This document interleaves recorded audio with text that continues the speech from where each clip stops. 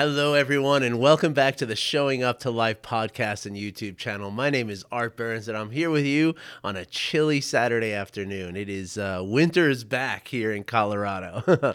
We had a few days of downright spring weather, but here we are back in the chilly winter. And I hope wherever you are that you're really taking an awareness of the weather, but in a non-judging way, right? Because especially at this time of year, this is a very special time of year where the changing of the seasons is happening, right? Winter is releasing her grip, and that happens a little bit at a time, not all at once. It's not a monolithic, just sudden change that we see as we transition from the cold and dark winter into the bright and sunny and life-filled spring.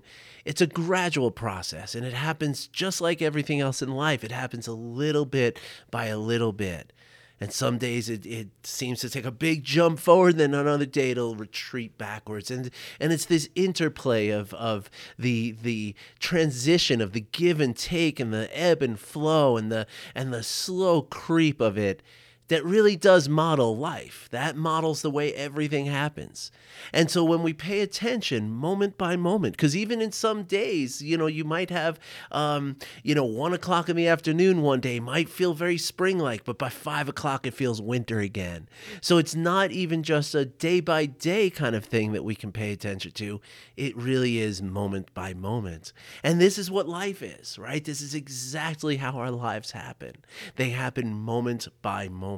And when we attend to each of those moments, as we attend to the eternal present moment, well, that's when we're showing up. We're really here for whatever it is that's happening. And if we can stay with it, then things like anxiety and things like depression and things like, the stress that we feel in our lives, these things become much, much more manageable, right? Because if we're attending to the present moment, which is when everything happens, we see the anxiety, we see the depression, we see the stress, and we see it in its sort of nascent form so that we can do something about it before it becomes this big, huge, messy, and difficult thing. And that's what the practices that I talk about here are all about, right? So today I wanted to talk about, I was in a conversation the other day with a guy who's also a coach. I don't know him real well. He's, just an associate on Facebook, basically. And he digs my content, and I dig some of his content. And so we kind of get into conversations here and there. And the other day, he posed a question about children. And, his focus is much more on parenting. I work with children also, and with parents.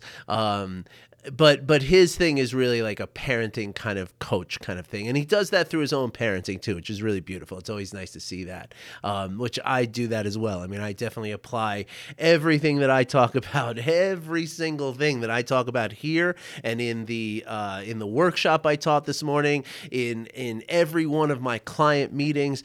Everything that you hear me talk about, I am working on here in my own life, in my family, in my mind, in my emotion all the time.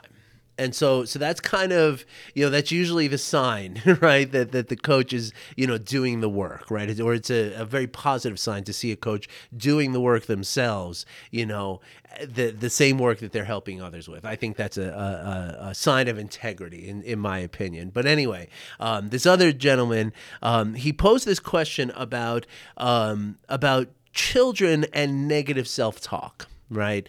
And basically the question was, what do we do about a child who has a lot of negative self-talk, right? Like kids are saying like, oh no, I'm not smart. I'm dumb. I'm ugly. I'm, all this kind of stuff. And it's a really important question. There's no doubt about it that this is a very important question. And so the answer to me, right, what do we do about this? How do we help a child who's got this negative self-talk? And the answer to me lies in the practice of self-compassion. Okay, because that's what's missing. A lot of people, especially about in the last 20 years or so, there was a big push in the school systems to focus on self-esteem, right? But self-esteem is tricky, especially for a little kid, right? Or for anybody really. But for children, everything's a little bit more tricky, I think, a little bit more, everything's magnified in a certain sense for children.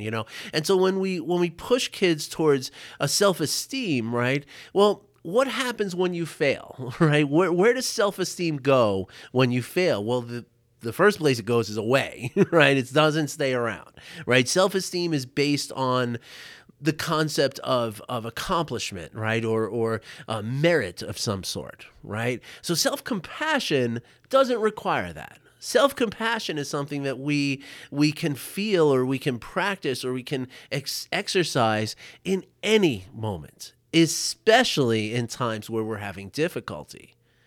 And so this is why I believe that when we talk about negative self-talk with children or anyone else, because there's plenty of adults that have negative self-talk, there's no question about it, that self-compassion is the answer on some level. Right? Some form of self-compassion is the answer. And so then the question becomes, okay, so how do we teach children self-compassion? Or again, how do we teach adults? How do we teach ourselves self-compassion? And the answer to that question is we don't teach it, especially not to children. Instead of teaching it to children, what we do is we can model self-compassion for the children in our lives. Now, again, this applies to a teacher as much as it does a parent, as much as it does an aunt and uncle, a grandparent, just a neighbor of children, right? Anytime you're exposed to children, not just your own children, but anytime you're exposed to children or anytime children are exposed to you, they're watching you. They're paying very close attention to what the adults in their lives are doing because that's how they're learning the appropriate behavior in their lives. Now, this happens very intensely from the ages of, about 2 years old to about 8 years old, but it doesn't really stop, right? I mean, there's always a sense of kids are always kind of, they're absorbing what the adults around them are doing. Right? Now, of course, if you're the cool aunt or the cool uncle, then kids are looking more up to you, and certainly as a parent too, they might never tell you that they're looking up to you, but they are, right? And so the answer then is not to teach children self-compassion, but instead model self-compassion for them. And this becomes very important because in modeling self-compassion for the children in our lives, and again, this applies also to other people in our offices and people in restaurants and supermarkets, and it applies everywhere, not just children. But in order to model self-compassion for anyone around us, what we have to do is practice self-compassion. So in a sense, if we want to help others to develop self-compassion, the best thing we can do is practice self-compassion. So in a sense, this is sort of an end around to get you to practice self-compassion. And there's a reason for that. Okay, self-compassion is one of the most vital skills that we can have. Right? It actually opens us up to even emotional intelligence, which is, I taught a workshop this morning about emotional intelligence. And I mean, it's, emotional intelligence is by far, in my opinion, one of the most vital skills we can have in our lives. In fact, Daniel Goleman in his book, Emotional Intelligence, I happen to have it right here because I was referencing it. Oh boy. I just dropped a bunch of stuff in my tea. That's no fun. But anyway, emotional intelligence, it adds to patience, right? Like I could have just gotten really upset that I dropped a bunch of credit cards that I took out of my wallet. And they all went right into my tea. So I don't know what's grosser, that the credit cards are dirty or that my tea's dirty. But anyway, emotional intelligence. Why it can matter more than IQ. Okay? And what he means by that, right, is that because our whole lives are based on, the interactions with each other, right? That how we respond emotionally to the circumstances and most importantly to the people in our lives, that matters a lot more than IQ, which is just this sort of abstract, measurement of intelligence that happens in a bubble, right?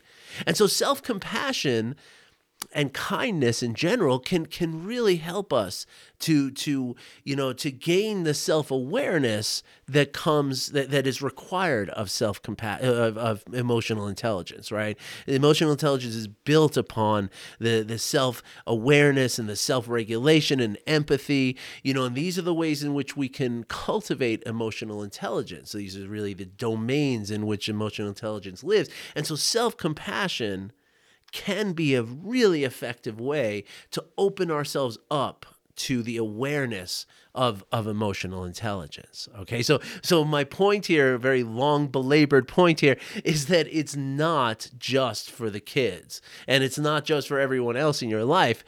Self-compassion is very important for you, and it doesn't matter how how already self-compassionate you are. Okay,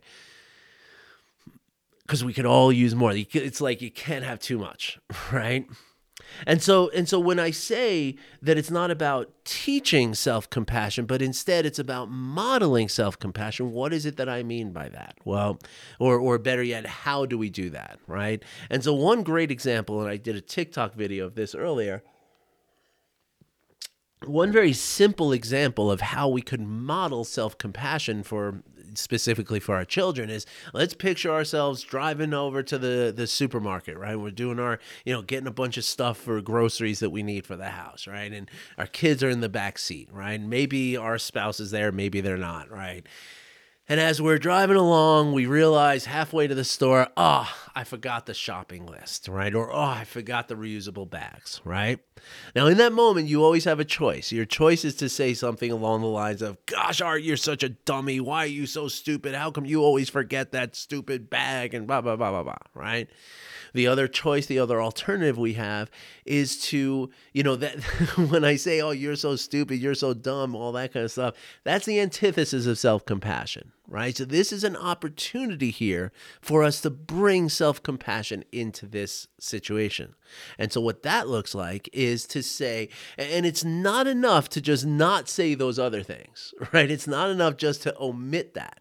I mean, yes, that's necessary. That's the baseline, is don't let your children hear you, bash yourself over it, right? That's the very baseline. But if you want to model self-compassion, you got to go a little further than that. And going a little further than that is just as simple as, and again, with kids, you would want to go ahead and say it right out loud, but say something to the effect of, oh my gosh, look, children, look, kids, I was so, worried about getting out of the house, and I forgot my wallet before we left, and I, was feeling a little bit of stress, and I forgot the shopping bags. Isn't that amazing how the stress in my body can impact my memory? Isn't that fantastic? Isn't that wild? I mean, you don't have to use the word fantastic, but the idea, though, is to let the children know that this is just a perfectly understandable thing. We all make mistakes. We all forget things sometimes, and it's okay. And then you could even have fun with it. You could say, hey, do you want to wing it and see how many of the things on the list we remember and how many things we forget? Or should we call mom and ask her? Or should we go back to the house? What do you kids think we should do? Make it adventurous, right? The whole point is that, it's about showing our kids that we're kind to ourselves in times of failure. And that's the important thing. And that becomes really the magic of self-compassion. As I've told you here many, many times, self-compassion allows us to look at failure in a much different way, in a much healthier and a much more accepting way. And when we can look at failure in a way that is not, self-deprecating and self-flagellating, then we're no longer afraid of failure. And my friends, if you have children in your life, this is the most important lesson you can teach them or give them through your example. Because again, the whole idea of teaching versus modeling, if I tell my kids, be nice to yourself, practice self-compassion, that's going to go in one ear and out the other, right? They need to know that this is a sustainable, a realistic way in which you can operate in your life. And in order for them to see that, they need to see it in action. right? Because if you just pause and you try to give them some kind of lesson, again, that's abstracted. That's not part of life. They don't see that the same way as they do. Look at my dad living his life with self-compassion. Now, another reason that you might want to consider this, I'm going to take a taste of my credit card tea here. Just check and see that nothing else is in there. And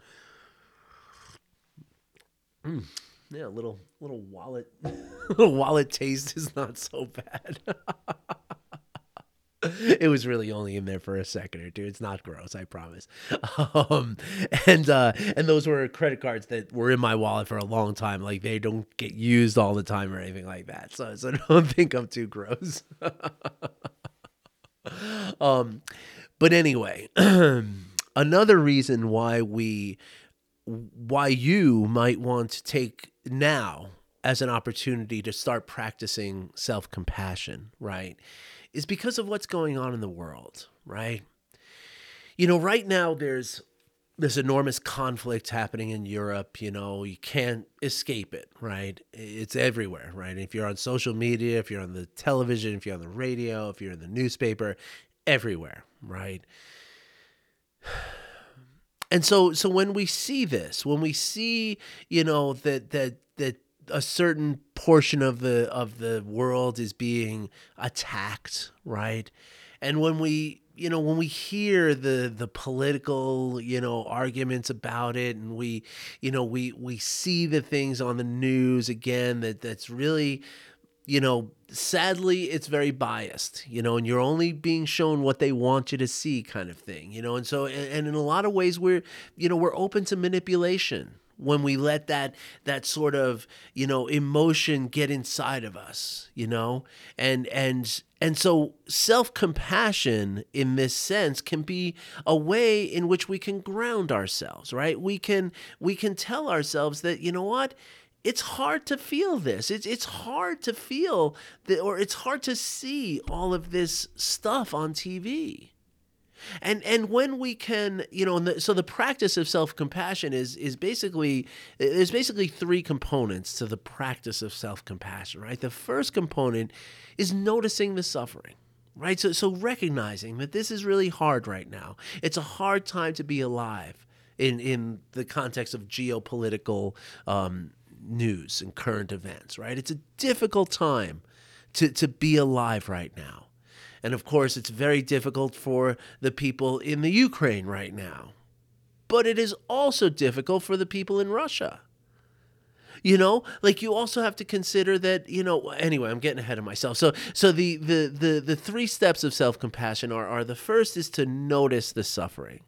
The second is to recognize that this suffering is not an isolating force in our lives, because that's the way it usually feels, right? When we feel the emotions that we're feeling over when we're watching the news and all this, right? It feels very separating. We feel like we're a separate entity from the rest of the world, and nothing could be further from the truth. The people who are in Ukraine and the people in Russia are just like you.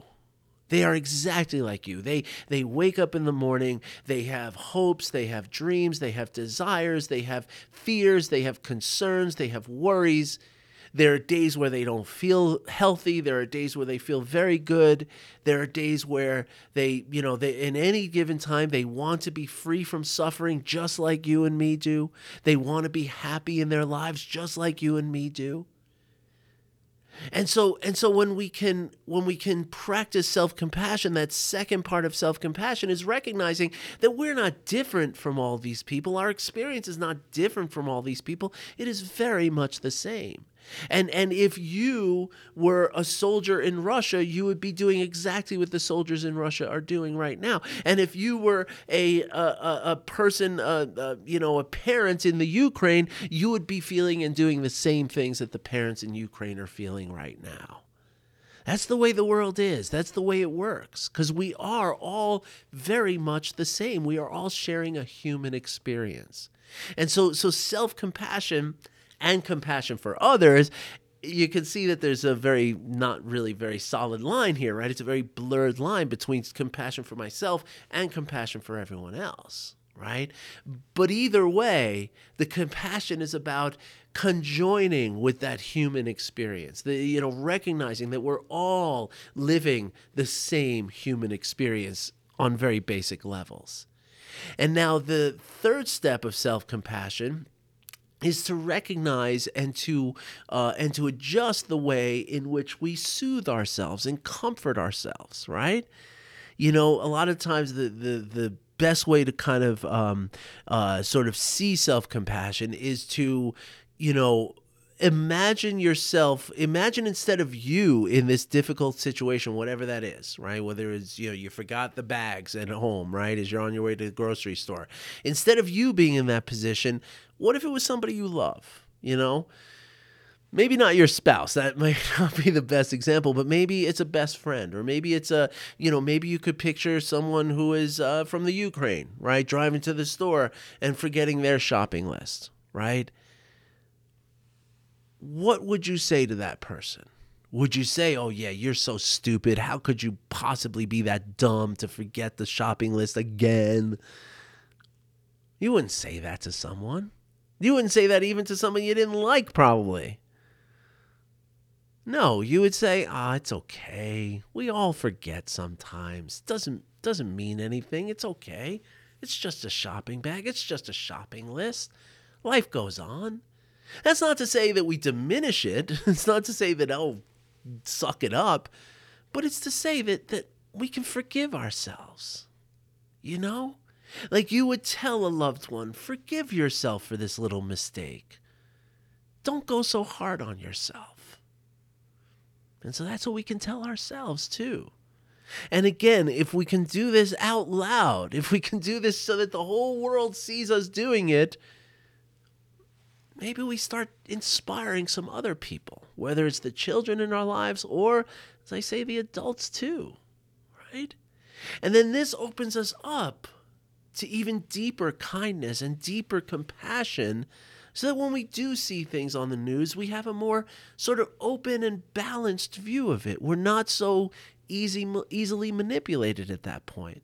And instead of, the emotions that the news programs and stuff are trying to inspire, emotions of anger and resentment and they're trying to get you to feel that, and you don't have to, right? You can instead feel compassion for everyone involved. You can feel kindness for everyone involved, and you can hope for the well-being of everyone involved.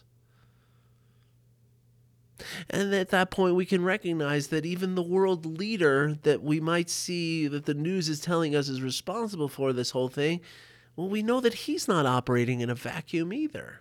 He's got people around him advising him. He's got people around him pressuring him. And it also can open us up to the idea that, well, maybe there's a real fear involved. Maybe there's a real worry involved. And so that is worthy of our compassion, not our anger.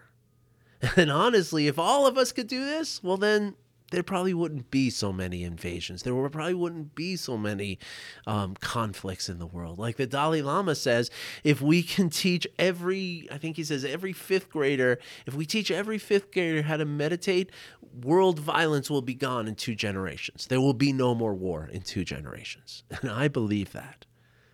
And so it starts with us. It starts with you watching this podcast and this YouTube channel and taking the tools that I talk about here and applying them to your daily life, to your moment-by-moment experience. And if we do that, then it spreads. It spreads automatically. It's not even something, like I said, you don't have to teach it to anybody. You just practice it. You just be it. As Thich Nhat Hanh says, if you have a family, and one person practices mindfulness in a family, the rest of the family will automatically become more mindful, because it's an energy, and that energy spreads, and that energy becomes attractive, because there's a happiness in that energy. There's a well-being in that energy, and people are drawn to well-being and happiness. All right, folks, I hope you enjoyed this wide-ranging episode today. It's actually already it's almost 6 o'clock in the evening. So this is highly unusual for me to do a podcast this late. But I know that I've missed so many days with all of you, and I miss you. And I've gotten some messages. I know you miss me, and so here I am showing up here at well, I really should be making my kids dinner right now, and I'll practice self-compassion in front of them as I work to catch up. But I hope you enjoyed this episode. All right, everybody. I wish you well. I'll do my best to do another episode tomorrow, but tomorrow is Sunday and it's a very busy day.